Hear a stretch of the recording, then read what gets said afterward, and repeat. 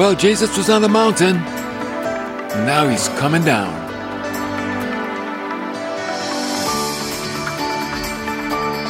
Thanks for joining me today, Dave Therry, in the Hope Radio, the Hope Club podcast. Try to bring God's Word to you in as many ways as we can, make it available as often as we can as well. We're going to be in Mark chapter 8 today. And here comes Jesus, descending down from the mountain after completing his sermon that we call the Sermon on the Mount.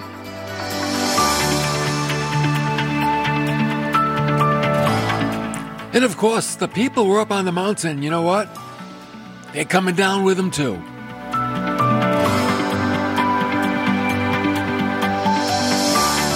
You would think, didn't they get enough? They just spent all that time in church. It ended. Jesus is going for the next service. They're coming too. Boy, what an attitude, huh? I don't know if we have that attitude today in America. I think today with us, when church is done, it's done. Let's go home. Let's go watch football. But these guys, the service ended. Jesus walks away. They follow him because they want more.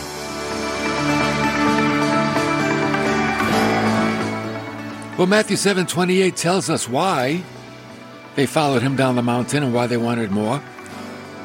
Because they were amazed at his teaching. Maybe that's the problem with us pastors today. Nobody's amazed at our teachings. Probably not. But they were amazed at Jesus.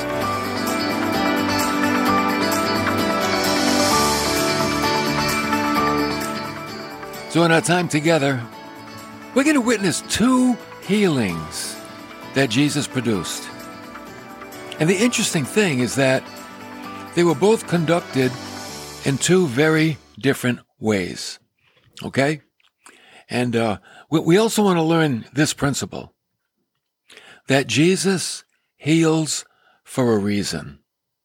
As a matter of fact, everything he does it for a reason. Okay? So we open up Matthew chapter 8. We're going to pick it up in verse 1. When Jesus came down from the mountain, like I said, I told you, large crowds followed him. So you didn't believe me. They did. And the leper came to him and bowed down before him and said, Lord, if you are willing, you can make me clean. Now, leprosy in those days was pretty serious. It was a skin disease of open and oozing sores, very itchy, very painful, humanly incurable.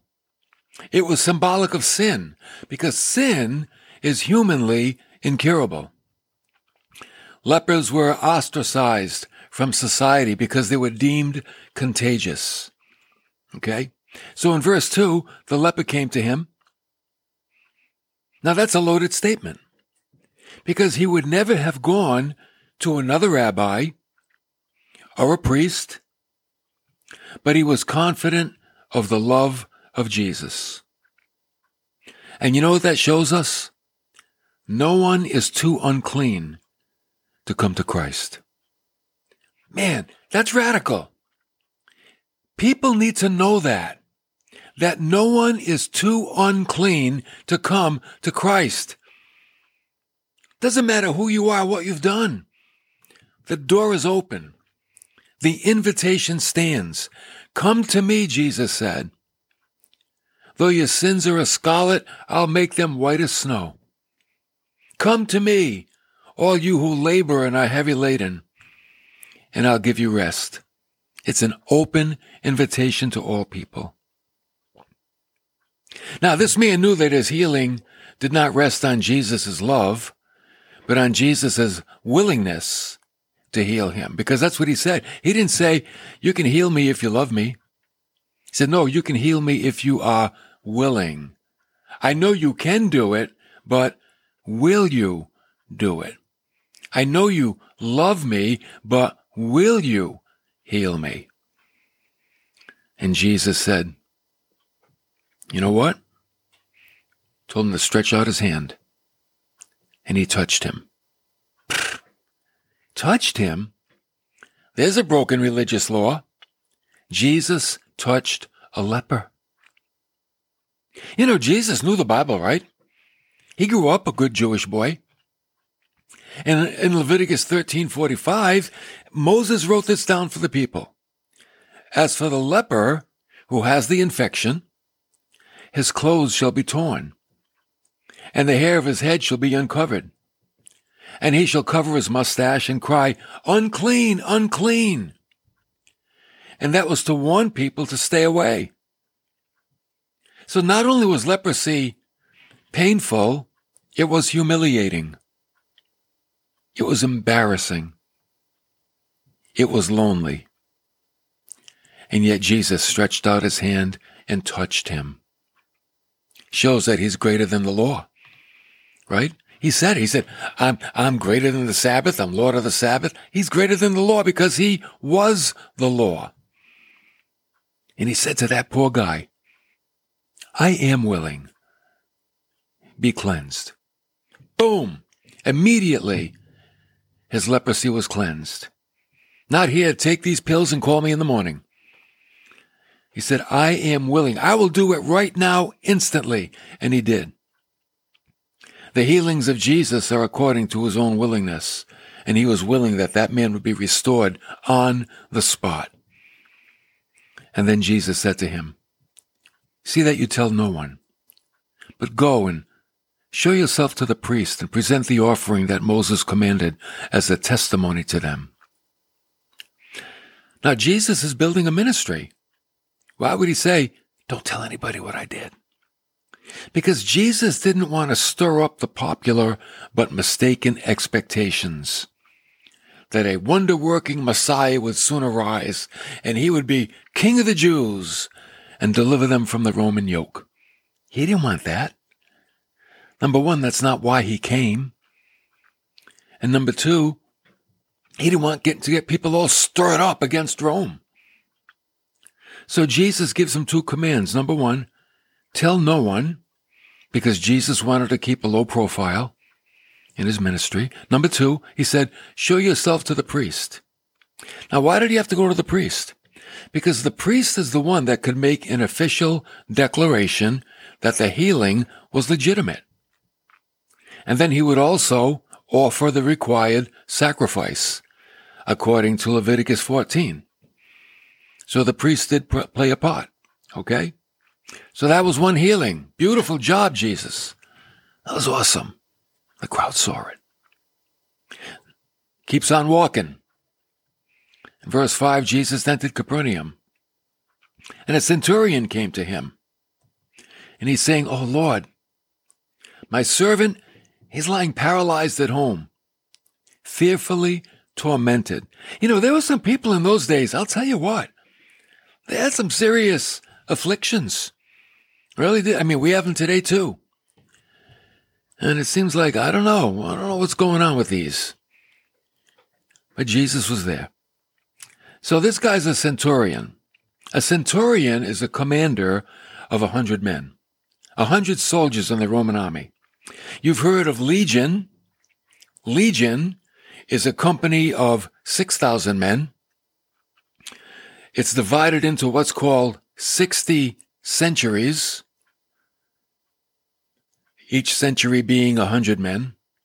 So a centurion is a commander of one century, of 100 men. The centurion was actually the backbone of the Roman army. He was responsible for the discipline and the morale of the troops. He was steady in action, reliable. The centurions would hold their ground even until death. And you know, whenever centurions are mentioned in the New Testament, they're mentioned with honor. Did you ever notice that? They're mentioned with honor. In Matthew 27:54, it was a centurion that recognized Jesus on the cross as the Son of God. Remember, that's the guy that said, truly, this is the Son of God. He was a centurion. In Acts chapter 10, verse 22, the centurion was spoken well of by the people of Israel. In Acts 22:25, A centurion discovered Paul was a Roman citizen and rescued him from being scourged. In Acts 24:23, Paul's overseeing officer, who treated him kindly, was a centurion, and he allowed Paul's friends to visit him. So I know we have a kind of a idea of what the Romans were like, and a lot of the soldiers were brutal, but the centurions that are mentioned in the Gospels and in the book of Acts, they were pretty decent guys. Here, we've got the centurion that comes to Jesus and he calls him Lord. Even a Gentile knows the compassion and the power of Jesus. And it goes to show you that you don't have to grow up in church to learn about Christ. You can learn about him from others. That's why our testimonies are so important. Because our testimony can communicate who Christ is. And people that never went to church, they can hear and they can learn. They can be saved.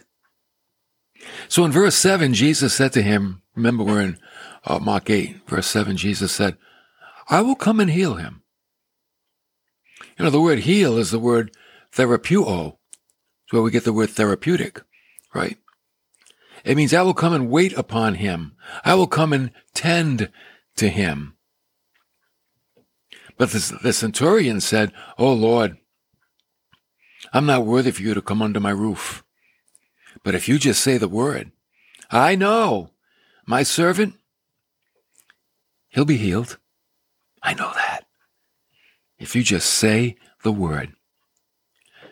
See, in Greek, the words I do not deserve are the same as those used by John the Baptist in John chapter 3, where he said, I am not fit to untie the laces of his sandals.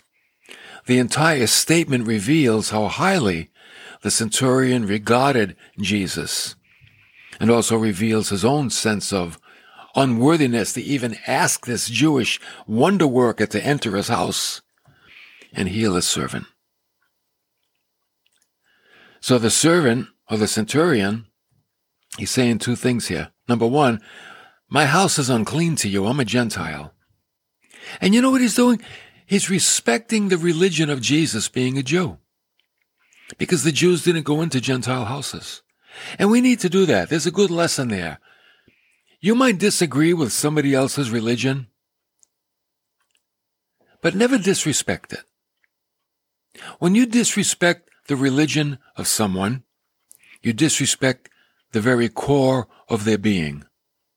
Just like if someone disrespected your walk with Christ, they're disrespecting your very being.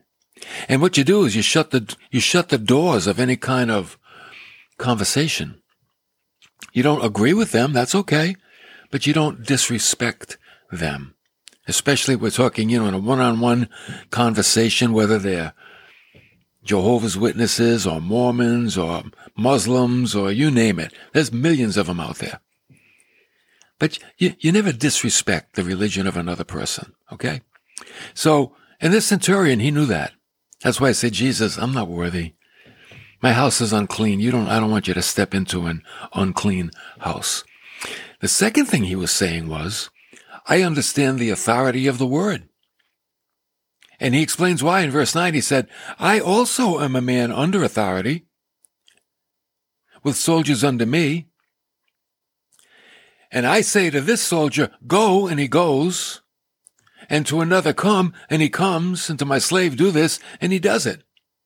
He understands the principle of the authority of the word, that when someone is of a high position, their word is gospel. Their word is to be obeyed. As a centurion, he has command over people under him. He's saying, Jesus, I know with you, you're the Lord. And your word has command over everything else. Remember we said back in chapter 7, the people were amazed at Jesus' teaching. Well, Jesus has a similar response to the faith of this centurion. He's pretty amazed himself. And in verse 10, when Jesus heard this, he marveled. And he said to those who were following him, remember all those people? They're all following Jesus. We want to learn some more. Come on, Jesus, keep teaching, keep preaching. Wait, let me get my notebook. What was that again? Can you repeat that? And Jesus looks at that crowd of all those Bible students. And you know what he said to them? Truly I say to you, I have not found such great faith with anyone in Israel. He's saying this Gentile Roman centurion has greater faith than even the people of God, than even the Israelites. He says, I've never seen faith in Israel like I do in this guy. And Jesus admired this guy. He's like, wow. He was taken aback. See, faith gets Jesus' attention. Let's remember that. I think sometimes as Christians, we get all worked up, I gotta hurry up and produce good works. But you know what really pleases God? Faith. Faith pleases God. Without faith, it's impossible to please him. That's what he's looking for. Faith. The eyes of the Lord go to and fro throughout the whole earth, looking for those whose heart is strong toward him.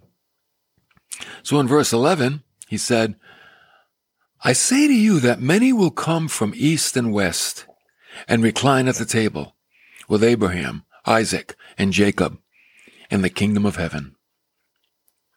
But the sons of the kingdom will be cast out into the outer darkness. In that place there will be weeping and gnashing of teeth. He's saying, man, people will come from all over the world to dine at that fellowship, but you know what? Some of the people of God's nation will not be there. They'll be cast out. Because you see, the Jews believed that when the Messiah came, there would be a great banquet. And the great creatures of the earth, the behemoth, and the great sea creatures, they would provide the fare. But it never crossed their minds that any Gentiles would be present. Never thought about that. And note the words of Jesus, but the sons of the kingdom will be cast out into the outer darkness. They're not going to be let in. In that place, there'll be weeping and gnashing of teeth. Why? Because of regret, because of shame, because of their sin of rejection. That's why. They thought their national heritage would get them in. No one's national heritage ever got anyone in. William Barclay said, the Jews had to learn that the passport to God's presence is not membership of any nation. It is faith. It's faith. Didn't I say that? Faith. He must have got that from me, although he lived over 100 years ago. It's faith. Faith is the passport to heaven. You know why? Because God set it up that way. God made it that way. And he made it so easy for us to take our faith and direct it toward Christ. See, there are people, they direct their faith toward themselves. That's not going to do it. Some direct their faith toward their church. That's not going to do it. Or toward their denomination. That's not going to do it. Or they direct their faith toward their works. That's not going to do it either. Faith must be directed toward Christ. You know why? He's the Savior. That's why. He's the one that came and died. So Jesus said to this centurion, he said, go, and it shall be done to you as you have believed. And the servant was healed that very moment. See, Jesus doesn't have to be present. He could have gone there and healed them, but he said, okay, you know what? If you don't want me to come to your home, no problem. I'll do it from here. Boom. And he said the word and he's healed. It's incredible. That Jesus is not limited by space, by time, by matter. He's above it all. You know why he's above it all? He's the creator of it all. Whatever someone creates, they're above that. If you're a creator, if you're a craftsman, and you make a wooden table, you're above that table. If you're a potter and you make a pot, you're above that pot. If you're a baker and you bake a cake, you're above that cake. Whatever, the creator is always greater than the creation. And Jesus being our creator, he's greater than anything in this creation, especially our bodies, and he can command healings whenever he desires from wherever he is. So in summary, what have we seen here? That Jesus heals for a reason. And what are some of those reasons? Here's what I would say. Number one, to show compassion. Remember, Jesus said, if you've seen me, you've seen the Father. And a lot of his life was all about revealing the Father to the world. What's God like? Look at Jesus. What's God thinking? Go listen to Jesus. So he came to show compassion. Secondly, another reason he heals, to demonstrate his willingness or his unwillingness, if that's the case, to show that he has authority over sickness. And sometimes he'll use that authority. Sometimes he'll let it go. You know, the Apostle Paul, he had a wonderful gift of healing for many, many people. And then toward the end of his ministry, he couldn't heal anymore. It seems like God just removed it. Why? Because the healing ministry always had a purpose. The purpose was to draw attention to God. There was no completed canon of Scripture, but now we have the Bible. So the Bible testifies of God. Okay? And people of God in those days needed to be, what's the word I'm looking for? They needed to give evidence that they were of God, so they had the gift of healing. But today the Word does all of that. Jesus said, as far as teachers go, you want to know what kind of person they are? You'll know them by their fruit. Look at their fruit. Okay? And then the third reason I think Jesus heals, to remark on the importance of faith. Faith is vital. I'm not saying that the more faith you have, the more Christ will heal. What I'm saying is faith will bring you to Christ. I know there are those today in evangelistic circles, and they say, well, you didn't get healed because you didn't have enough faith. That's bad ministry. And that's unfair. And it's not right. Faith isn't the basis of our healing. Faith brings us to Christ to ask him for the healing. Okay? That's what faith is. It's not, well, do I have enough faith to be healed? That's never the question. Do I have enough faith to go to Jesus and ask him? That's the question. So more than anything else, Jesus is looking for faith in our life. That's what he's looking for. Faith. I mean, we live in a world today, right, where the thing that's not on most people's mind is faith. It's on your mind because you're listening. But most people, faith is not a priority. They're trying to get by with other means. But there are no other means that can do what faith can do. Because faith invites God in. That's why we want to grow in our faith and we want to develop our faith. He gives us strength. He gives us security. Next time we're together, we're going to see what follows a healing. Is that the end of the story? When someone's healed, is that it? Or does something follow? Is there more to it? I think it's good to keep tracking and see where Jesus is going.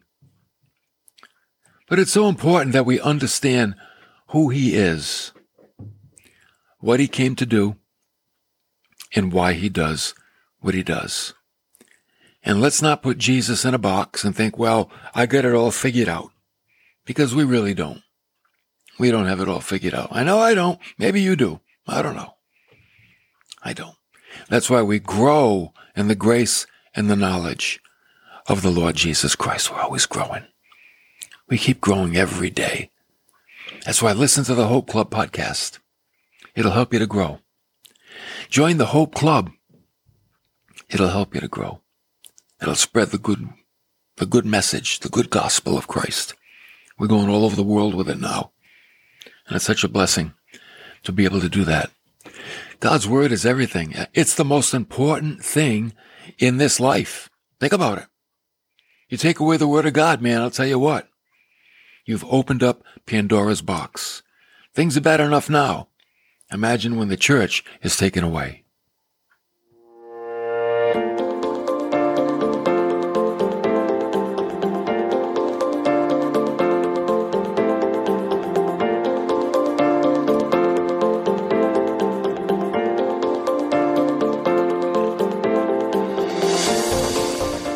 So let's keep following Jesus in a way. Let's be like the crowd. Oh, Lord, we want to hear more. We want to learn. We want to grow. But in another way, let's be like that centurion and have that kind of faith that says, Lord, I understand your authority and I understand your power. And I know you have a willingness, and I'm asking that your willingness would work on my behalf. Sometimes he does, and sometimes his willingness is for something different. It might not be for what we're asking. That's why we never get guilty for lack of a healing, because God could have an alternate plan. Okay, that's why faith is so important. Faith will carry us through when we don't get our personal desires met. Let faith carry you through.